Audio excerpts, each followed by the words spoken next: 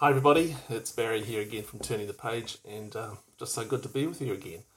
And a few weeks ago I woke up with some really bad pain in my left shoulder. I was in absolute agony, and my wife was away from home, and I knew that I had to go to an emergency doctor. So this is sort of like 11 o'clock at night, so I dressed. But when I came to put my shoes on, I realised I just wasn't able to tie up my shoelaces. But I didn't care, and I just needed to get help.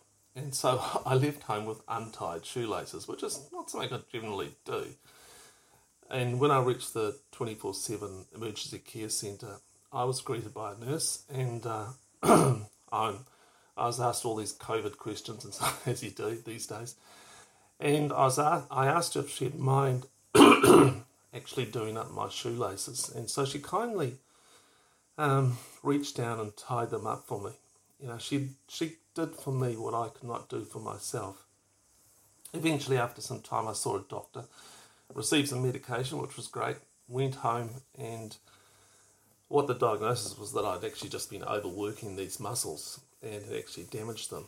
And but after some rest and physiotherapy and a change in some of the garden machinery that I use, my shoulder's actually starting to feel a bit better now. It has some moments where it gets a bit sore, but it's actually much better.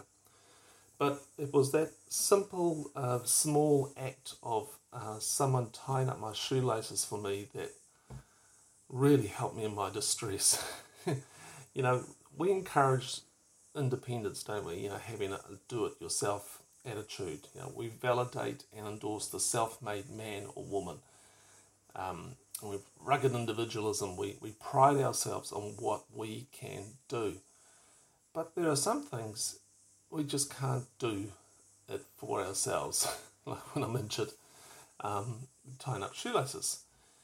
But those shoelaces also represented something about something kind of undone and messy, that I was unkempt and unfinished. I felt like a dishevelled mess, actually. How could I enter a doctor's surgery looking like that? You know, I have certain standards of appearance, yet here I was confessing my weakness and an inability to do such a simple but quite complex task of tying a few pieces of cord together. And I've had the privilege of listening to people share their untied shoelaces, those deepest hurts, disappointments, struggles, unresolved pain where shame and guilt have sort of clotted together. You know, it's a weight on their weary shoulders. It's a burden of regret and loss. It's like they need someone else to be there and to be a witness to their shoelaces. That life isn't great. You know, it isn't neat and tidy, and stuff does happen along the way that can mess us up. And perhaps untied shoelaces have caused them to trip up in life repeatedly. Or maybe they've adjusted their walk to sort of compensate for those untied shoelaces. And I think of a few Bible stories. You know, there's the woman at the well, one of Jesus' stories, where to get her water she had to walk to the well, but she didn't want to meet any of the other women of the village because she was the focus of gossiping and shaming. So she went in the middle of the day when the sun beat down the hottest. Wisdom would have said to stay inside and go later in the evening when it was cooler for all the other women, but she got her supplies when no one else was around. But this time it was different. Someone was actually sitting on the edge of the well, a man, a Jew, and he was alone. She, for religious rules, should not associate with him. This was crossing all sorts of societal and cultural rules and boundaries. But here he was, asking for water. And so a conversation commenced where he seemed to know everything about her. All the marriages she had had and her living with a man that wasn't her husband. It was like he could see through everything. Even the subtle little ploys she used to avoid going deep. He seemed to know exactly how to negotiate through them. She was becoming undone, and shoelaces were showing. There was no judgment, shaming, problem solving, rebuke. Instead, it was just Jesus' presence and welcome that tied things together. And then there's the story of Zacchaeus. He was a small man, and everyone in his town despised him. He was the tax collector for the Roman Empire, but I think something was taxing on his soul. There were regrets, pains, abuses in his life, loose shoelaces that he couldn't resolve. And that was what it was like until love came to town.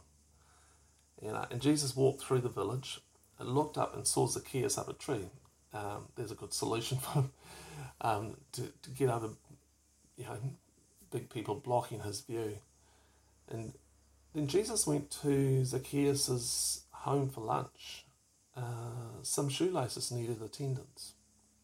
It says that when Jesus reached the spot, he looked up and said, "Zacchaeus, come down immediately. I must stay at your house today." So he came down at once and welcomed him gladly. And all the people saw this and began to mutter, He has gone to be the guest of a man with untied shoelaces. Well, not quite, but that's my version. And then there's Peter. He was a man wholly undone. Yet around a fire of tasty barbecued fish, Peter's untied shoelaces were shown, and Jesus, all that shame and guilt, Jesus retied them. And Jesus doesn't pick the perfect, okay? Instead, he comes to us knowing our loose and rebellious shoelaces perfectly well. He eats with us, drinks with us, and commissions us, just like Peter, to do the same with others. Embarrassment is always welcome at the feet of Jesus. How do people respond when you start to open up and share the untied shoelaces of your life? Do they avoid you, problem solve, chastise, or do they shut up? I think we need more shutter-uppers. Look, I want people to know they are not alone with their loose, shoelaced embarrassment of not having it all together, and I have not got it all together. They need a confessor, someone who they can spill their guts to, spill the disheveled pain to them, not to be told to quit them whinging, moaning, and complaining. Mental health can't be found in isolation from each other. It's not a DIY project. I seriously think much of what we go for in therapy, like counselling, spiritual direction, psychotherapy and all that, is the need to confess the heart and to have a witness. We go to the professional shoelacer. Perhaps we have delegated human intimacy to a professional grouping because we have not been taught how to relate.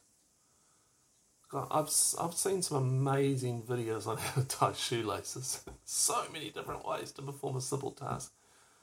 But what a gift it is to listen to the loose ends of someone else's life. They want your focused attention, to be listened to, not to be judged for your dishevelled appearance. They also don't want the conversation of fingers and laces to be told to others. This is an intimate moment of sacrifice and service, and I suppose that's what love is. Here's some quotes to consider. When we honestly ask ourselves which person in our lives mean the most to us, we often find that it is those who, instead of giving advice, solutions, or cures, have chosen rather to share our pain and touch our wounds with a warm and tender hand. Henri Nouwen. And it is God's love for us that he not only gives us his word, but also lends us his ear. So it is work that we do for our brother when we listen to him, learn to listen to him. Dietrich Bonhoeffer.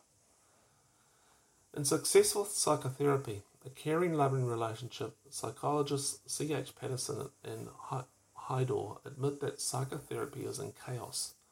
Their solution is worth a second look. Profession helping efforts, they suggest, should abandon identifying specific diagnosable disorders and coming up with a specific treatment plans.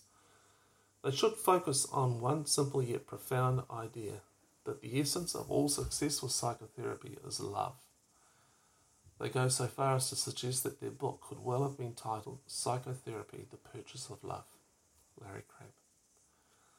Learn to respond to others with honest, open questions instead of counsel or corrections. With such questions, we help each other into deeper speech. Parker Palmer. When you speak to me about your deepest questions, you do not want to be fixed or saved. You want to be seen and heard, to have your truth acknowledged and honoured. Parker Palmer. Good work is relational, and its outcomes depend on what we are able to evoke from each other. Parker Palmer. And the final Parker Palmer is, it is usually most helpful to ask questions that are more about the person than about the problem. Some questions. What's it like to share your dishevelled needs with someone else? That's number one. Number two, what does it take to be a good shutter-upper? Number three, mental health is found in community with at least one other. Who is that for you, and how do they help you? Hey, thank you for watching or listening, and especially big thanks to those who contribute something towards the cost of running Turning the Page. It's really very helpful. And just a bit of a shout out to Niles or Nils. He's one of our podcast listeners, and thank you, Niles, for your wonderful review. Okay, until next time, God be with you. Bye.